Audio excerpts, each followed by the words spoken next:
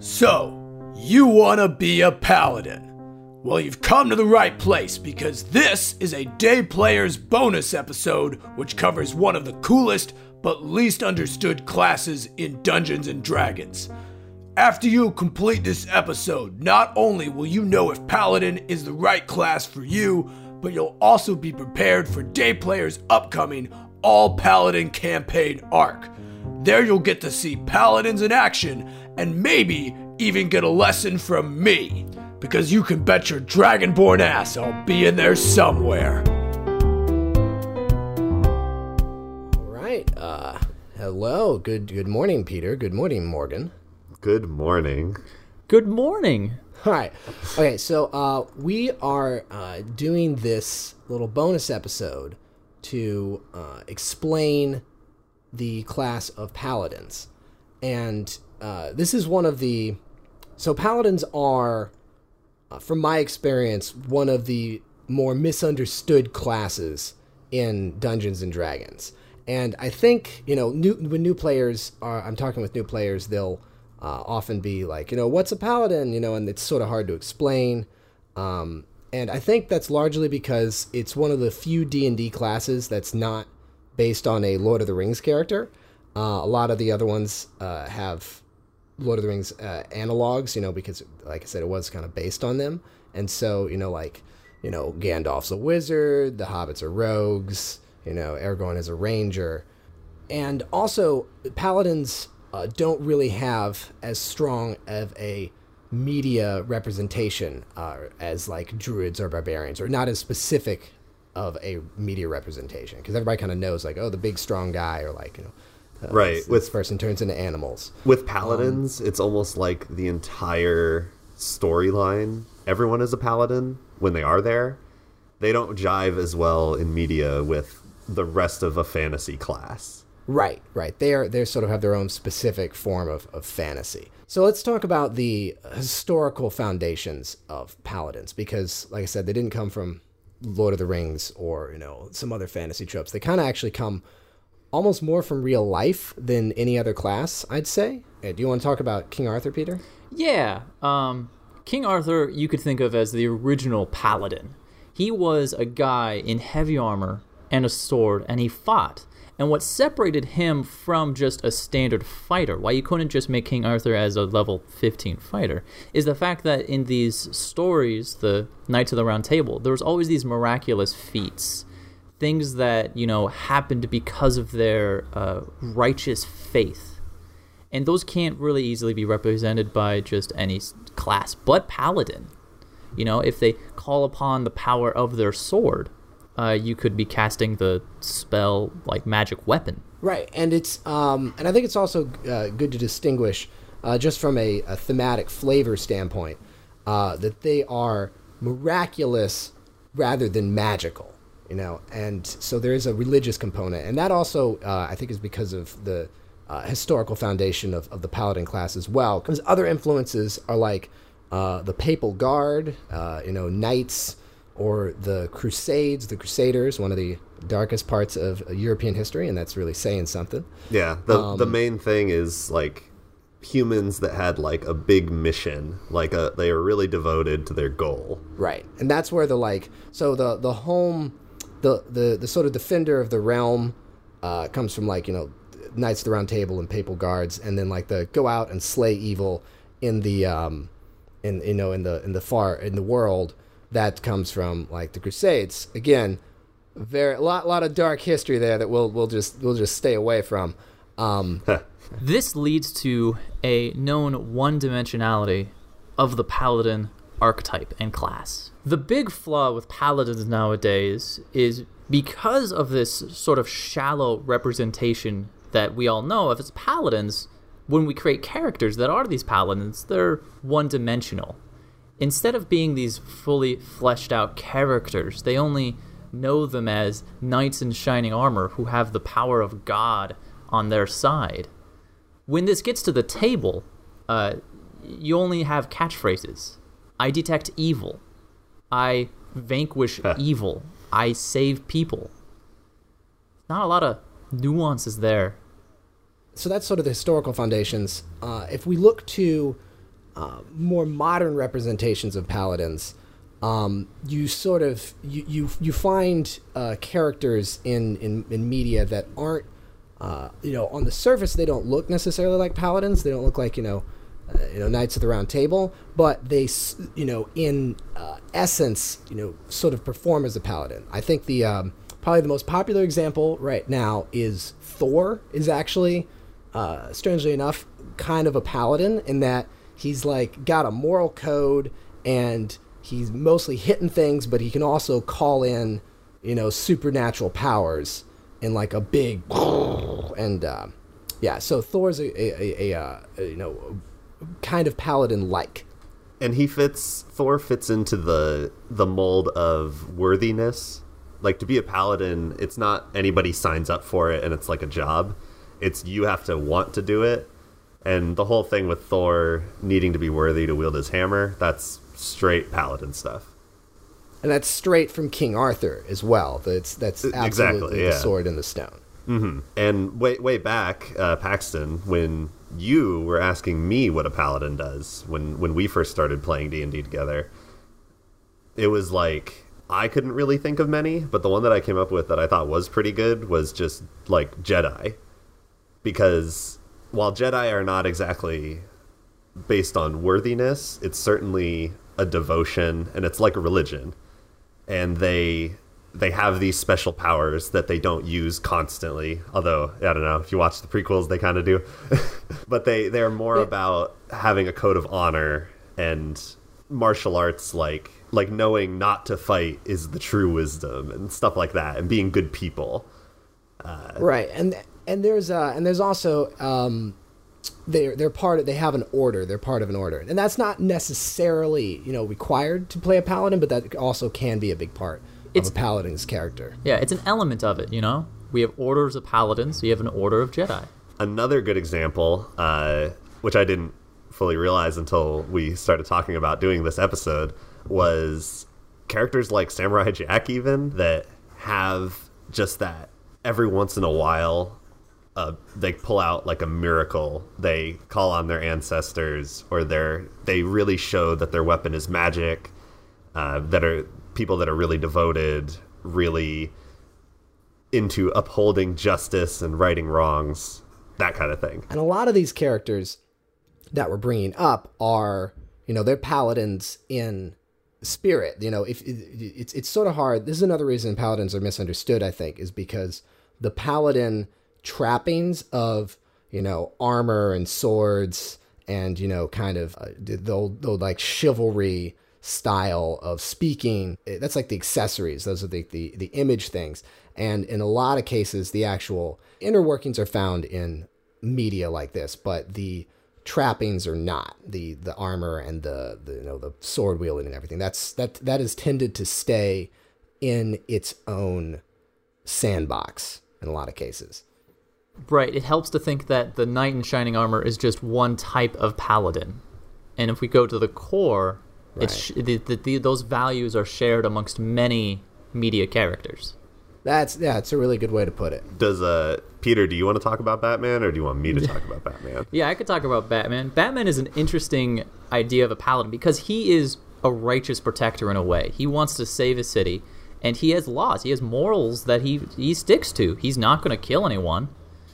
He's just going to save his city and do it the way he wants to do it.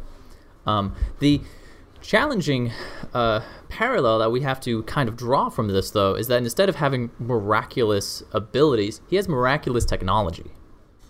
Instead of being able to pull up like his god, he has his computer, which he can just type in some numbers and find what he needs to find.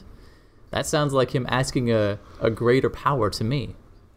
Exactly. That's his detect evil. Morgan, did you want to talk about one of our favorite fantasy movies?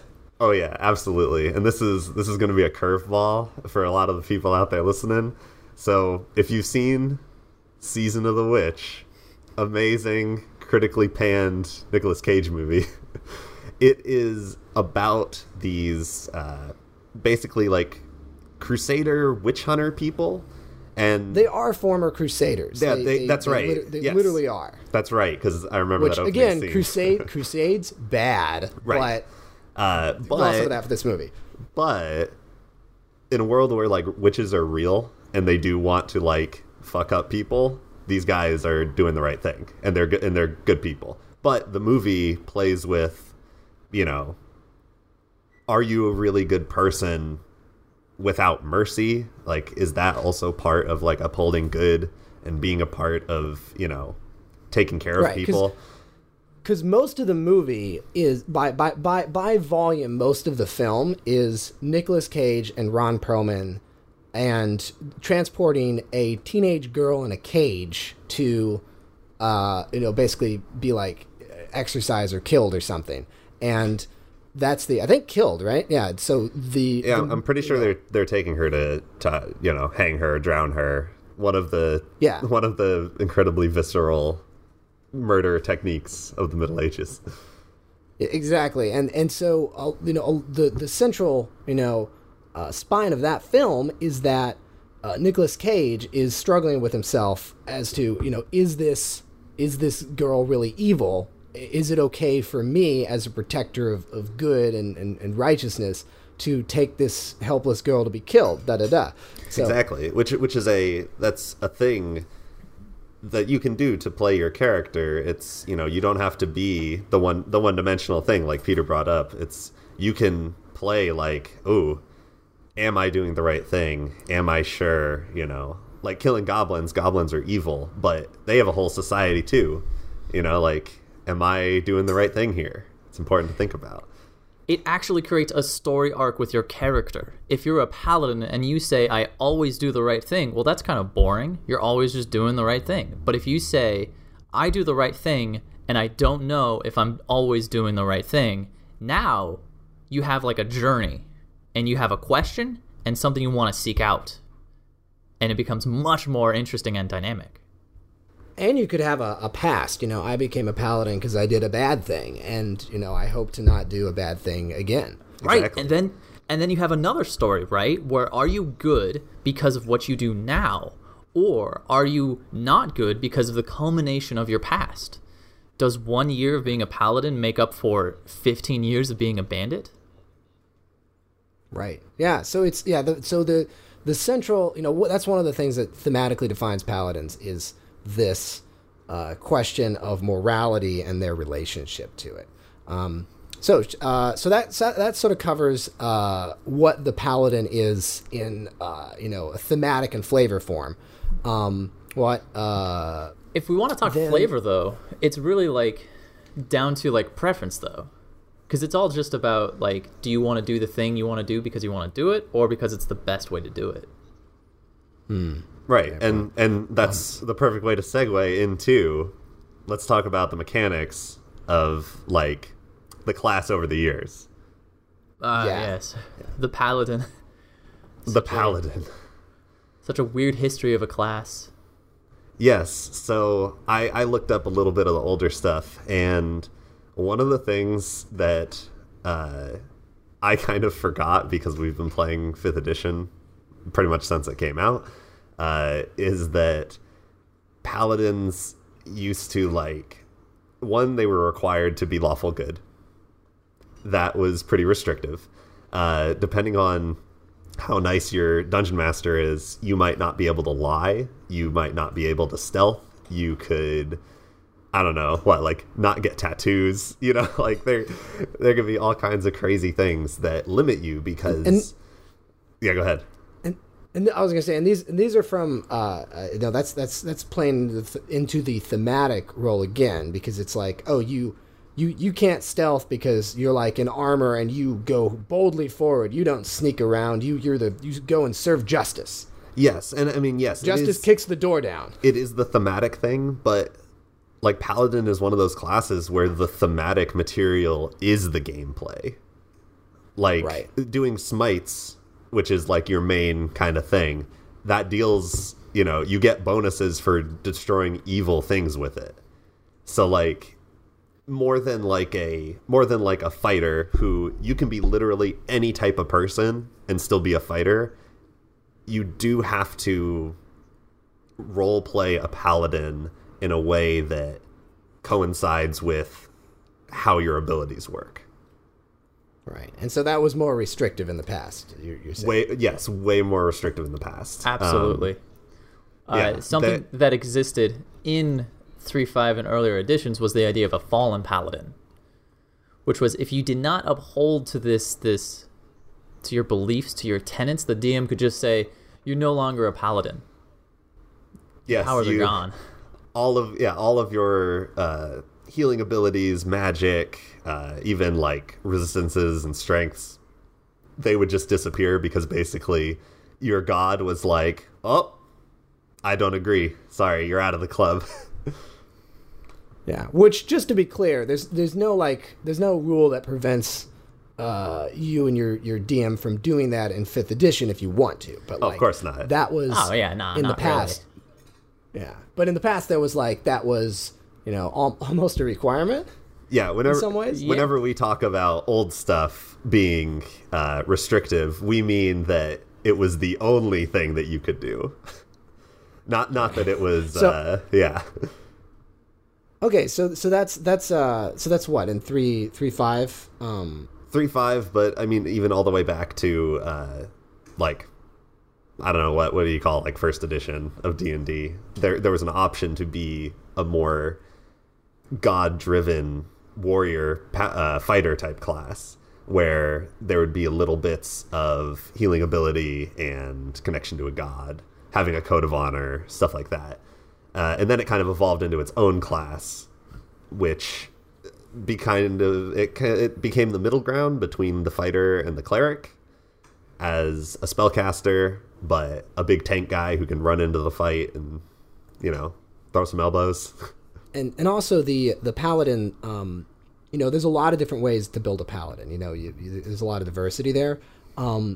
But I want to talk briefly about Smite. You get some of the abilities you get just all the time. And one of the main ones is your big attack, which is Smite. And this is where one of the things that, Thor is just absolutely the same as the Paladin in, which is Smite is you got your sword or your flail or your, great axe or whatever, and you bring it in for one big blow and you trigger like a magical, like you call in like a divine strike basically through your weapon. So that's like Thor, with the hammer and the lightning. And there are different kinds of Smite, but if I'm not mistaken, isn't like overall Smite the most powerful attack in the game that isn't like a crazy high level spell? Yeah, Smite is like mathematically really high damage for what it is. And I remember seeing people doing math, and it was basically paladins can deal out the most damage just by smiting over and over and multiple attacks around, and they are really a heavy hitter of a class, and that I think that goes well with the flavor of like, you have like this righteous fury, and it's just like you hit really hard, and it all just goes so well together. Yeah, I cast thee out. Yeah, it's pretty straightforward mechanically. It's just paladins, while having the ability to cast spells, they have much more limited spells that they can cast and how many times they can cast them, as opposed to clerics, which is like the equivalent divine do-gooder class. Yeah, so what I like to think of a lot of the classes in D&D. There's a few exceptions, but for the most part, you can lay them out on a magic to melee spectrum that goes from wizards to fighters. So at the one end, wizards basically can't fight, and they could hit somebody with a stick, but it's pretty ineffective, and they do tons of magic. And then at the far end, you have fighters, like a pure fighter, like a champion, where there's no magic involved at all. It's just swords and spears and hitting people. You just swing real hard. Yeah, and that's and so paladins are one of the classes that are pretty close to the middle. It is still in the melee half. It's on the melee side of the middle line, and I would say that about the cleric is about equal distant from the middle, but on the other side of the magic side. So Right. that's a good way to think of how the paladin, sort of where it sits. So more a melee class, but still pretty strong in magic, and the smite is where that sort of comes together. Yeah, you can. Yeah. the way that paladin spellcasting works is your spells are mostly make you better in combat. They make you more likely to hit, or make your allies more likely to hit, or give you extra armor. And when you don't need those, it's pretty much expected you expend your spell slots like ammunition into your weapon, and that's where the smite comes in. And it's like you can flavor it however you want, and it's basically your divine power channeled through your weapon, and it's just like a big Thor hammer explosion. Peter, you should take archetypes. I'm ready. Okay, go for it. One of the most genius ways Wizard of the Coast improved D&D in the 5th edition was the introduction of archetypes, and it has opened up the paladin class by so much. You have your traditional paladin with the Oath of Devotion, but you're not locked into just being a paladin that does good all the time. They have other ideas of a paladin. My personal favorite is the Oath of the Ancients, which now you have a green knight, someone who just doesn't care about the good, but cares about the good of nature and all that jazz. And then you also have an Oath of Vengeance, which deals with the more vengeful side of the paladin, seeking out evil and trying to cast it out and destroy it at all costs. And instead of having these archetypes locked behind some sort of lawful good, lawful neutral, chaotic good, they're now beliefs. You have these tenets, things that you will uphold while you have this oath. Yeah, and so and just to briefly put some context on it, if you don't know, archetypes are every class in D&D 5th edition has some subclasses with them. So it's you go wizards, you're going to be a wizard, then you pick what school of magic your expertise in. It's basically branching paths for how you want to build a character. Yeah, if there's I think one of the good examples is fighter. So if you have a fighter, you got the 3 archetypes to choose from are you can either go just pure oh man, I'm just super, I'm Mrs. Swords, I'm super good at fighting, and that's the champion, or you could go I'm more like a general, so I'm able to do maneuvers, and that's the battle master type. And then there's I know a little bit of magic that I picked up on my travels or from whatever reason, and that's the what's that one called again? That's the Eldritch Knight.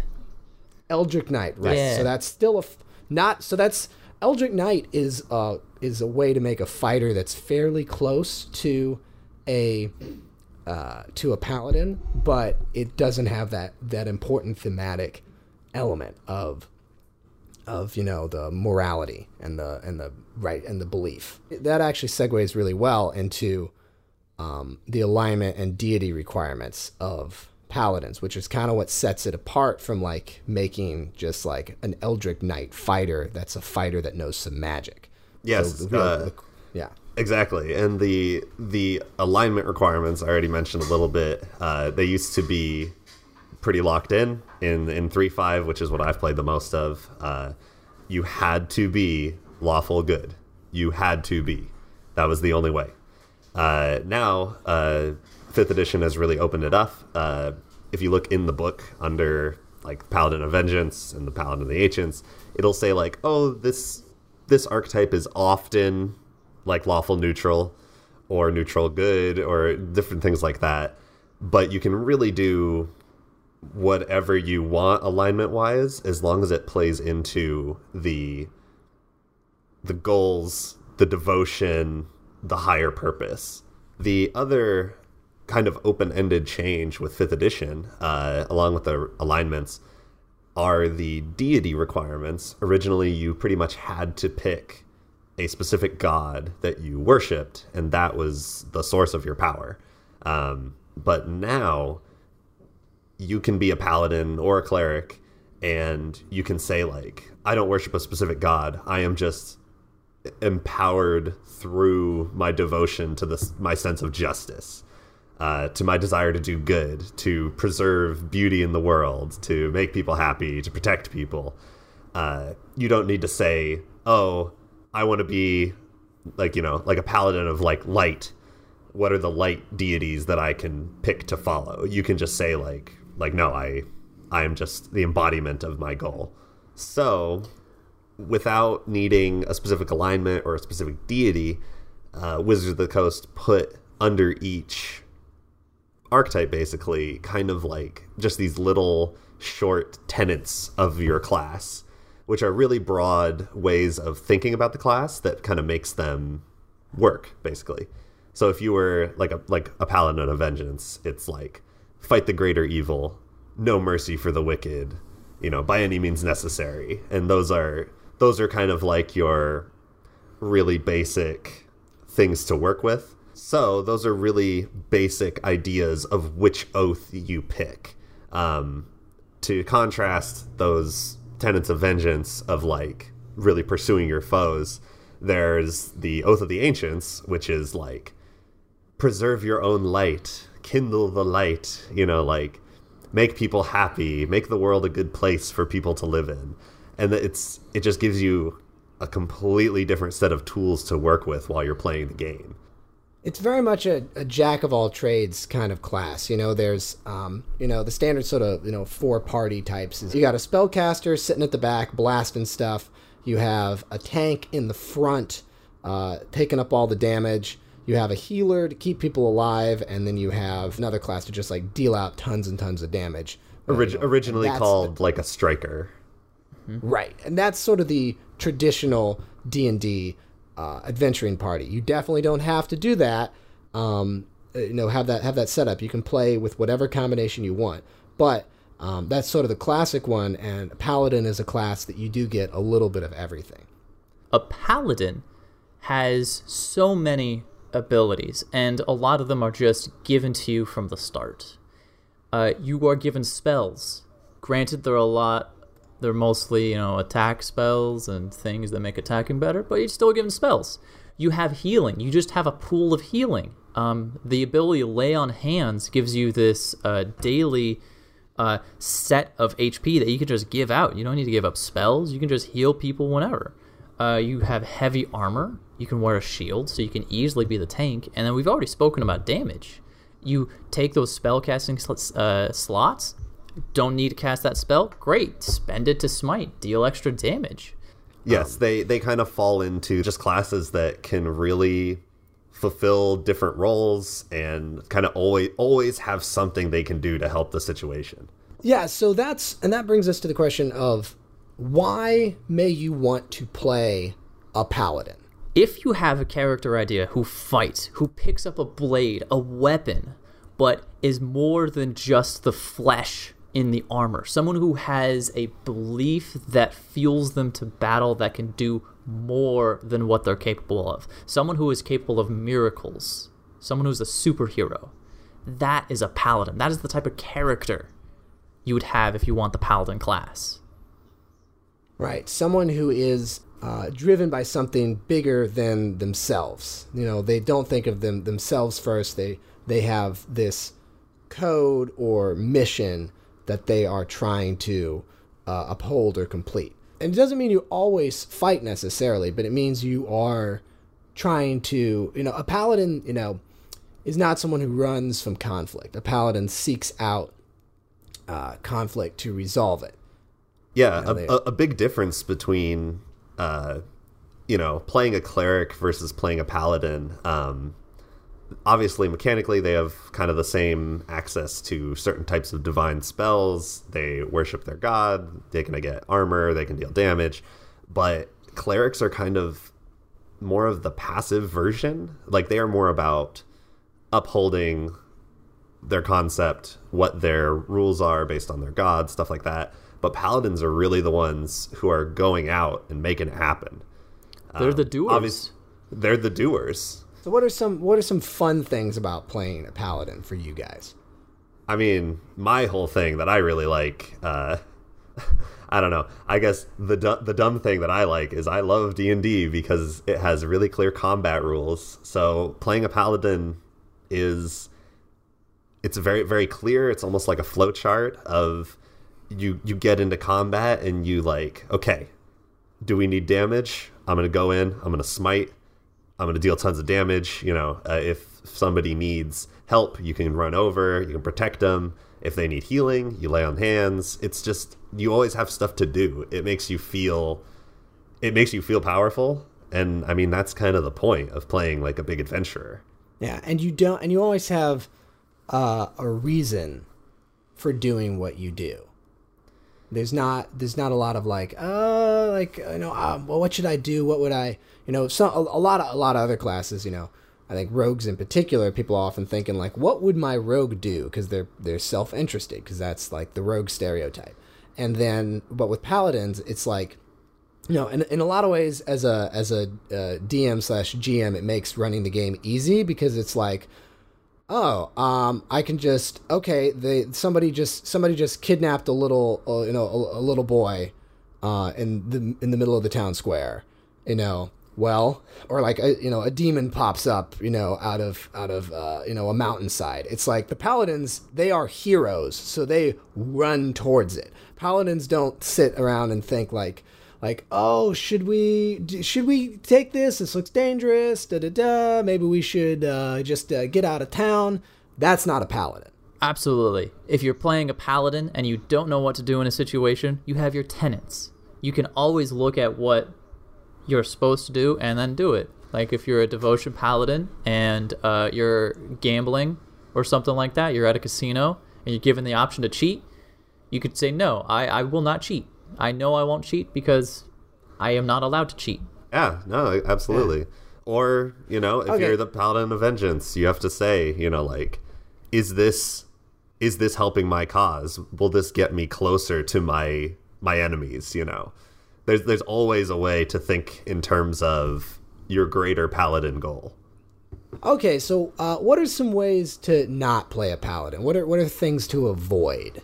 You might have heard this before, but lawful stupid is a classic archetype of a paladin. It's where a paladin follows the laws, and you just follow them to the letter, even though it's not the best, most goodest thing to do. If you're a paladin and you catch a thief who is stealing bread to feed their family, is it a paladin thing to punish them or to help them? A lawful stupid person would say, well, the law says that they need to cut off their hand, so I think I'm going to cut off their hand. The game becomes... Chop, chop, chop.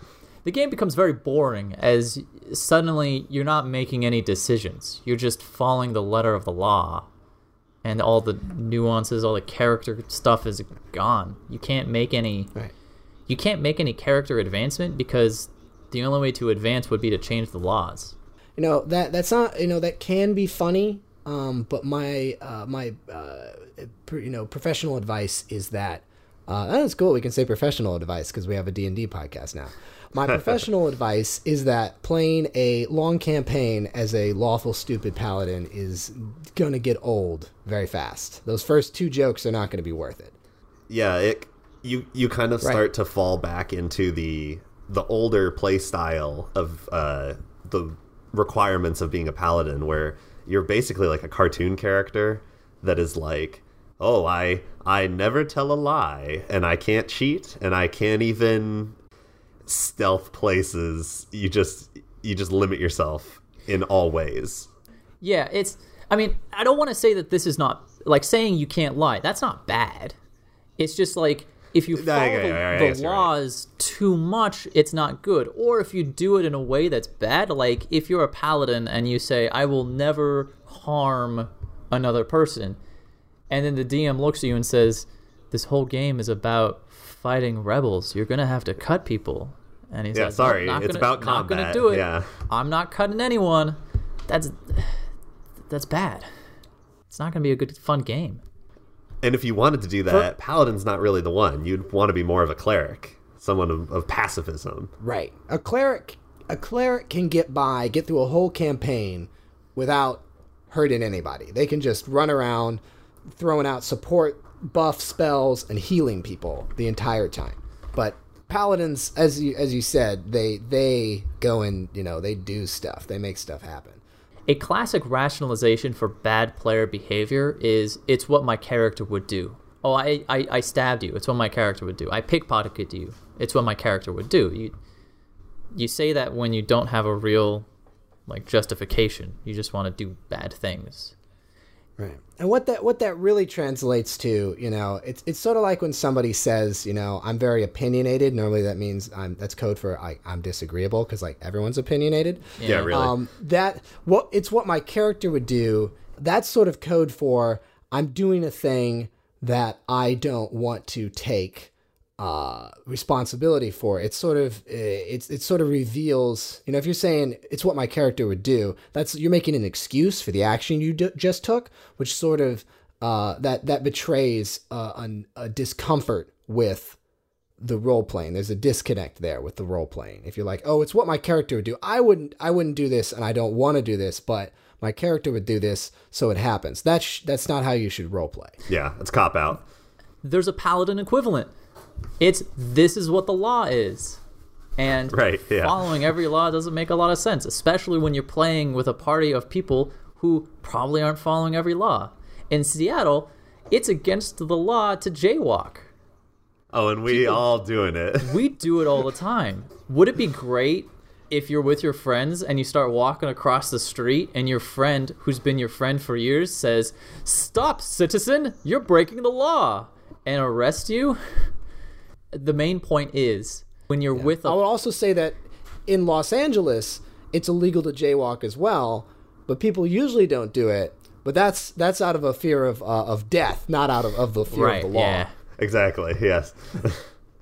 Sorry, Peter, go on. Yeah, the point I was trying to make with this, though, is that if you're in a party of people whose goal is to defeat the greater evil, and one of your party members says, no, we have to hold up on defeating the greater evil. I'm taking you to jail because you committed this minor crime. And then the entire table is looking at you going why are you doing this? It's just a small crime. Listen, we have bigger things to deal with. And they say, it's what the law is. But it's what the law is. Yeah.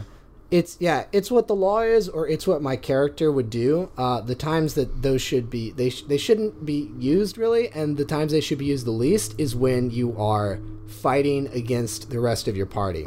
Yeah, that's a red flag. Just to throw that out there, that if you are trying to stop your party, if you try, and let's be clear, that doesn't mean I don't think we should go into the castle. You can deliberate, but if you're I'm going to try and I'm going to try and stop my party from doing something, from continuing the adventure, because it's what my character would do. Well, you know what? Your character shouldn't be in that party then, because this is an adventuring party, because you're playing Dungeons and Dragons. And I want to clarify, though, there can be a lot of really engaging, really interesting character stuff that can be done if, say, the rest of the party does... Let's take a what is it? Those that walk away from Omelas. If you've known that classic literary short story about people who are willing to basically sacrifice one person in the town for the safety of the rest, some paladins might not be okay with that, whereas the rest of the party might be, and that could be a really interesting situation you get into. But only if everyone kind of takes it seriously and everyone kind of plays with that.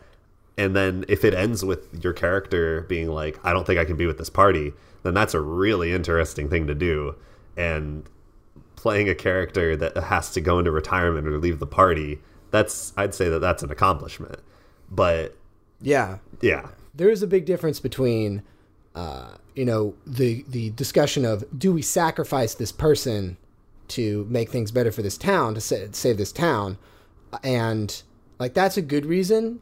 That's a moral. That's a moral discussion to have, the what is the law of, well, I have to stop the party because it jaywalked. That's, unless you're playing like a campaign for goofs, that's not, and you can play campaigns for goofs, but everybody needs to be playing the campaign for goofs. If you're playing it for goofs and other people want to not play it for goofs, that's not good. So it's, have the debates be about substance. Don't hang on an arbitrarily quickly created law if it's stopping the story from moving forward.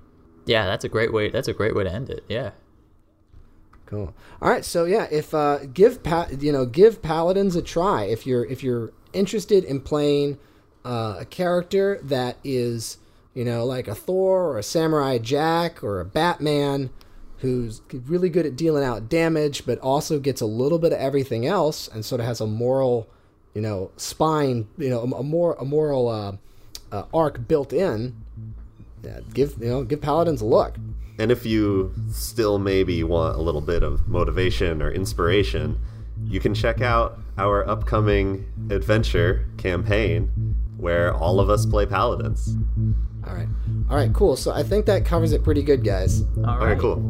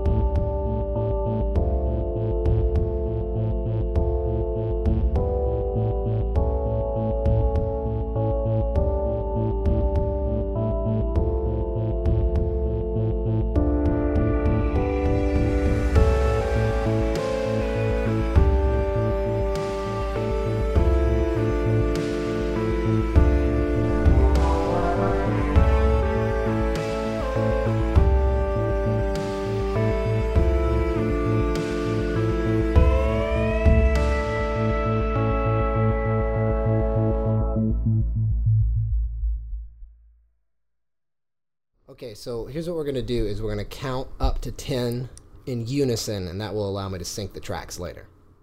Okay. All right, so let's start like 1, 2, 3, 4, 5, 6, 7, 8, 9, 10. All right, cool. I think that's I hope that works, because Paxton, your tempo is not the best. I know. Do you want to do it? No, I think we're fine. It should work out.